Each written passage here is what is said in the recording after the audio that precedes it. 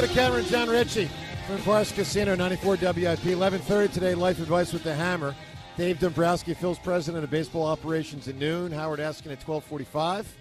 And, of course, the game 2 days away. Well, 2 days and half a day. Night game, Saturday night. John, that crowd, man, they're going to be lathered up. I mean, you think about it, a Saturday night playoff game in Philadelphia. Right.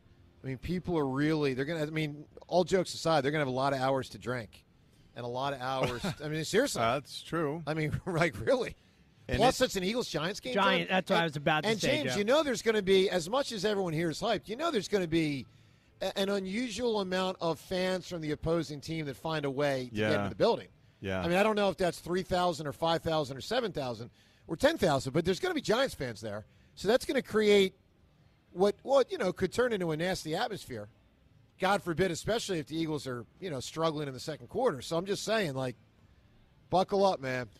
I have a terrible experience with Saturday games because I can't get the Tuck Rule game out of my mind. Yeah. That was a Saturday. I just remember how strange it felt to me. Yeah. It felt extremely surreal and just off. It was clearly extremely cold. Just a strange circumstance, and it almost feels, I don't know, like almost it's fairy tale to be postseason football anyway. But the Saturday thing makes it even a little wonkier. Well, and you guys got host. I mean, there's no doubt about it. All right, let's go. I mean, it was the right call in that it was on the rule book. It was a horrible rule. Crazy. Look, we have one thing we haven't mentioned much, but the Saturday thing does mean the Giants are on a short week, too. That's a we haven't huge really deal. talked about that. We're on an extra long week. I know. They're on a short week. What a difference that makes. And another road game from them. I mean, I don't know where they were final game of the regular season. They've here. accomplished. They were here. They were here, James? Remember? Yeah, they were here. The last Exactly. game here. I can look up their schedule. So that's at least 3 in a row on the road. At least 3 in a row on the road. Let me look real quick. Yeah. Okay, so they were home before that, so it goes Indy, Philly to end the season, but prior to that they had 2 on the road. So 3 of their last 4 were on the road, meaning 5 of the last 6 games they will play will be on the road. Well, I'll tell you, I always thought that was part of why the Eagles lost to Arizona in 2008. It was, 3 in a row in the playoffs on the road. I mean, that stuff is tough. The Giants have completed their journey, and they've had a great season. They've exceeded every expectation, but they're done. They're so beat up now, and we're just starting. Look, I like That's a huge difference. I like what you're saying, unless you're wrong. Let's go to the phones. Gary in Northeast Philly. Hi, Gary. Hey, boys. Hi, hey, Gary. Joe, listen up. You want me to call you in the morning, man? I get up at 3 o'clock. Yeah, I Give me do. Set it up. I'll get you up, man. But, I mean, can I trust that you'll be doing it every day? That's when I get up for work. 3 Because o'clock, here's the man. thing about the assignment, Gary. You can't be 99% in. I mean, if you're going to be the guy that wakes me up, you got to be 100% in. All right. I mean, I'm not trying to spit on your generosity here. I'm just saying, like, I got to be able to trust you. Man, I'll do it. I'll let Stelter know. Okay, Listen, good. boys, you're getting me worried. Why are we talking about Niners? This is Giants week. Richie, help me out. We're 1 game at a time, man. Yeah, I get it. I understand, and the players are absolutely looking at the Giants. That's the whole of their focus. But we, as fans, I guess we're looking ahead. I mean, because Gary, yeah. I expect to win this. Karma. We can't be talking Niners this week. Let's do that on Monday after we win. Well, we probably will, right? Obviously, if the Niners win and the Eagles win. But it's just trying to assess, Gary, when the Eagles playoffs are about to begin, whether it's right that they're an underdog. And I just think it's fundamentally wrong. Look, I get your point. Eagles got to take care of the Giants, and obviously we talk a lot of Eagles-Giants also. Gary, give me a big answer, man. Who or what blasted people? My hit was perfect on Antonio Brown. Yeah. You know, it's interesting. Appreciate the call. John, and he got other players, that perfect guy. John, it was after the injury to DeMar Hamlin, I guess that's about 2 weeks ago, that I saw, and of course, totally different type of injuries. I saw various articles that were like, maybe the world's got to go back and reassess the Antonio Brown collapse of personality, and that it really might have I've just. thought about this forever, Joe. forever. No one talks about it, James. No. Like, I didn't talk about it I'd be like, wow, Antonio Brown's an idiot. Look at him doing something crazy Dude, again. Joe, I think about it every time something happens with him because he wasn't like this before. He was like a hard-working 6th-round pick who worked his way up and all that, and then all of Yeah. a sudden he's uncontrollable all of a sudden. Right, and including his days with the Raiders. I remember he was in a squabble with them over like what type of shoes he was going to wear or something. Yeah, I It's, mean, there's been obviously a He ton wouldn't of put his things, helmet and there was on. nothing the first few years of his career, nothing at all, and then ever since that hit, it's been like escalating. Right. That's really a shame. As a 6th-round rookie who has to earn your spot, I mean, he certainly earned his spot. He was the best wide receiver in the NFL. That part was very different, like the way his teammates perceived him.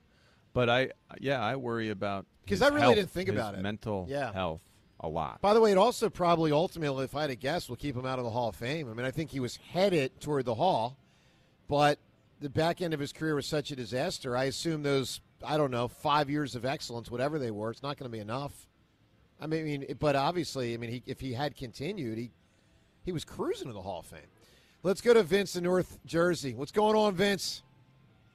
Gentlemen, long time no talk. Hi, Vince. Good hearing from you, Vince.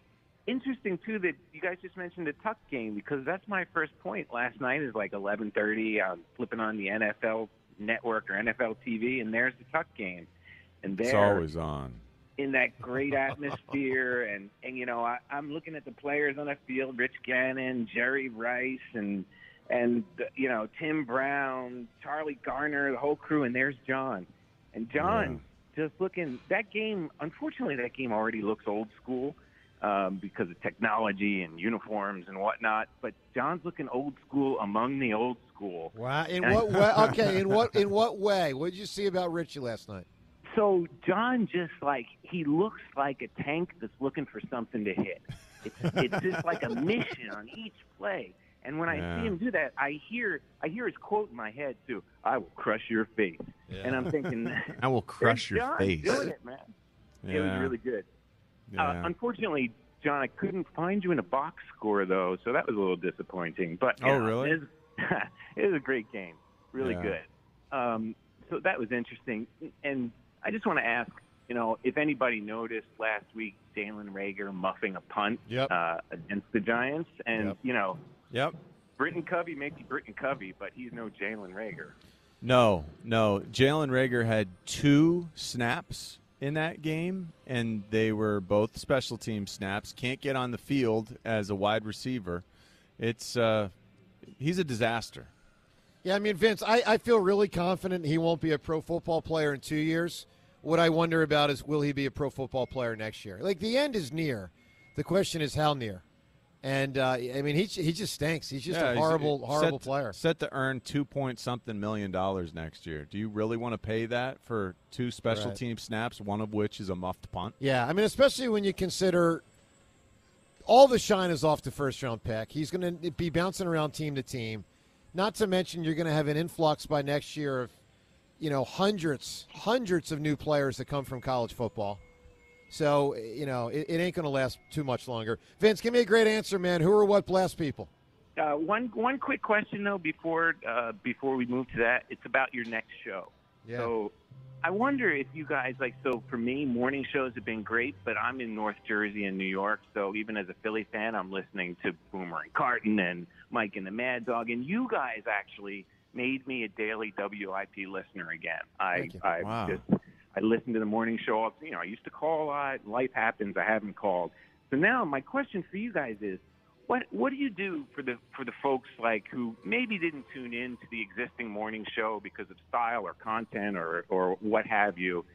How do you bridge the gap between those audiences? How do you? Yeah.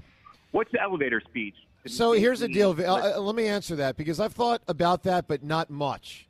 And the reason I say not much is my philosophy is really simple. Just be ourselves.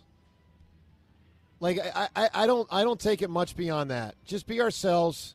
Do what we do. Well, we can't really do anything be ourselves. Yeah, can't do anything but be you can't be effective doing anything but being yourself. Yeah. You hope enough people take to you, and just try to present a fun show. I mean, I really honestly I've thought about it, Vince, but I think very little about it. because I'm convinced the best way to go about it is just to do what we do. And look, we will incorporate. Here's the beauty of it, though. In the midst of that, we will be able to incorporate other parts, other people that we have not had the luxury of having in this show at this time slot. Like getting Joe Conklin, for us, that's huge. Because here's the deal. I can't do what Joe Conklin does. John can't do it. James can't do it. There's only one guy that can do what Conklin does, the way he does it, and it's Joe Conklin. And he's now going to be part of our overall presentation. So it's basically be us, but then enhance that presentation with others that can do what they do. It's that simple. Vince, give me a great answer, man. Who or what blast people? What blast people? I can't win because I can't go on Monday, so my answer goes back to my late 80s days at Syracuse and going in that Carrier Dome to watch guys like Darryl Johnson blow people up. Oh, man, I got to write down Darryl Johnson. I'm going to write it down. Darryl, and look, he was a good fullback. I am a huge fan of Darryl Johnston. Yeah, I get it. He was always really kind to me. People say he's a good dude. By the way, from Syracuse, that's not the right answer. The best answer from Syracuse backfield would be Jim Brown. I'm just saying. I think that's a better answer, no doubt. I mean, I know Darryl Johnson's job was more to run into people. Jim Brown, of course, would try to avoid people, but when he needed to run into somebody, come on, man. Jim Brown? Darryl Johnson? But I get it. Darryl Johnson was a great fullback. Fred in Springfield. Hi, Fred. Hey, how you doing? Great, Fred. Hey, thanks so much for taking my call. And I'm with John. It's all recency. I believe this team, the players, coaches, they've known they're going to be playing big games for a long time, and I think their sights are set, for this weekend going forward. John looked at the early season of the Niners. I'm looking at the last 10 games, and the highest pass total there is 284. Look at the teams they beat. The only teams they played was Miami, Washington, Seattle was a close game. I think it's just, sentiment. I just think it's people looking at the end results. 10 wins in a row. They're peaking. I believe our defense, is, ready to step up. I mean, they're all veteran players, and I believe they've known they're going to be in this situation for a while, and they're just ready for it. I got an axe to grind, though, with Gannon. The bend and break, it's great. It's going to hold up. The Eagles are going to win the next 2 games. We're going to the Super Bowl, but I wish he'd used the defense a little more like Joe Johnson and Buddy used to. Bring people to the line. I watched these college games. These defenses, they bring the safeties and linebackers up. They drop somebody back. I mean, our defense could be more of a tool, and if he just doesn't play it that way. Yeah. I mean, Buddy and Joe, they bring guys to the line. Jim Johnson. And they drop a lineman back into coverage. That is so creative, right? I think you'll see more of that, Fred. I've seen Jonathan Gannon do more of that safety jockeying, and I think there's a lot that goes into the idea that you brought up. This team has known for over a month, that their goal is to win in this season, and it's been very vanilla. What we put out there on the field, it's almost like the staff and the players, because of human nature, have been holding back just a little bit. All right, give me a big answer, Fred. What do you got here for who or what blast people? Yeah, for inspiration coming into this next weekend, Keith Byers absolutely depleted Peppers. It was amazing, man.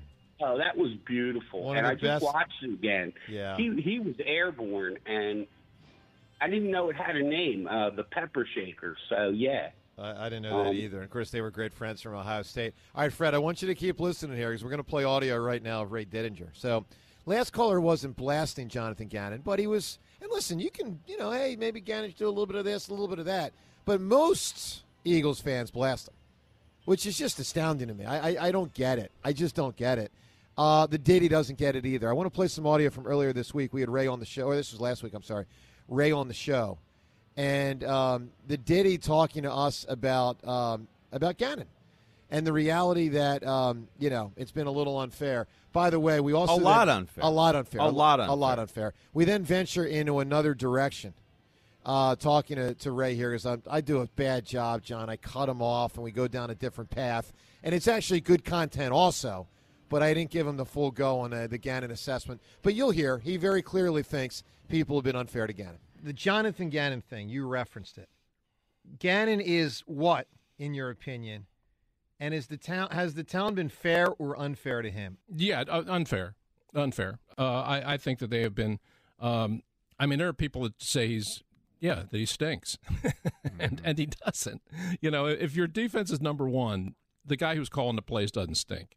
But my only concern about him is when they get into the games from this point forward. And let's face it, this season is going to be remembered by what's going to happen next, not by what happened behind us. 14-3 is great. All the records are great, but just like 0-2 is. Yeah. I mean, you lose in the conference title game, especially if you lose at home. Right. 0-2 0-3, they lost at home. Right. I mean, we think finally of the regular season accomplishment, and we felt an attachment to that crew, in particular because they then did get to the Super Bowl in 2004. But, I mean, the reality is, when I think back to 0-2 and 0-3, the first thing that goes through my mind is the dagger of walking out of either the Vet or Lincoln Financial Field and having seen the Eagles just lose. Absolutely right. No, in the championship game. Absolutely right. And we could be doing that again.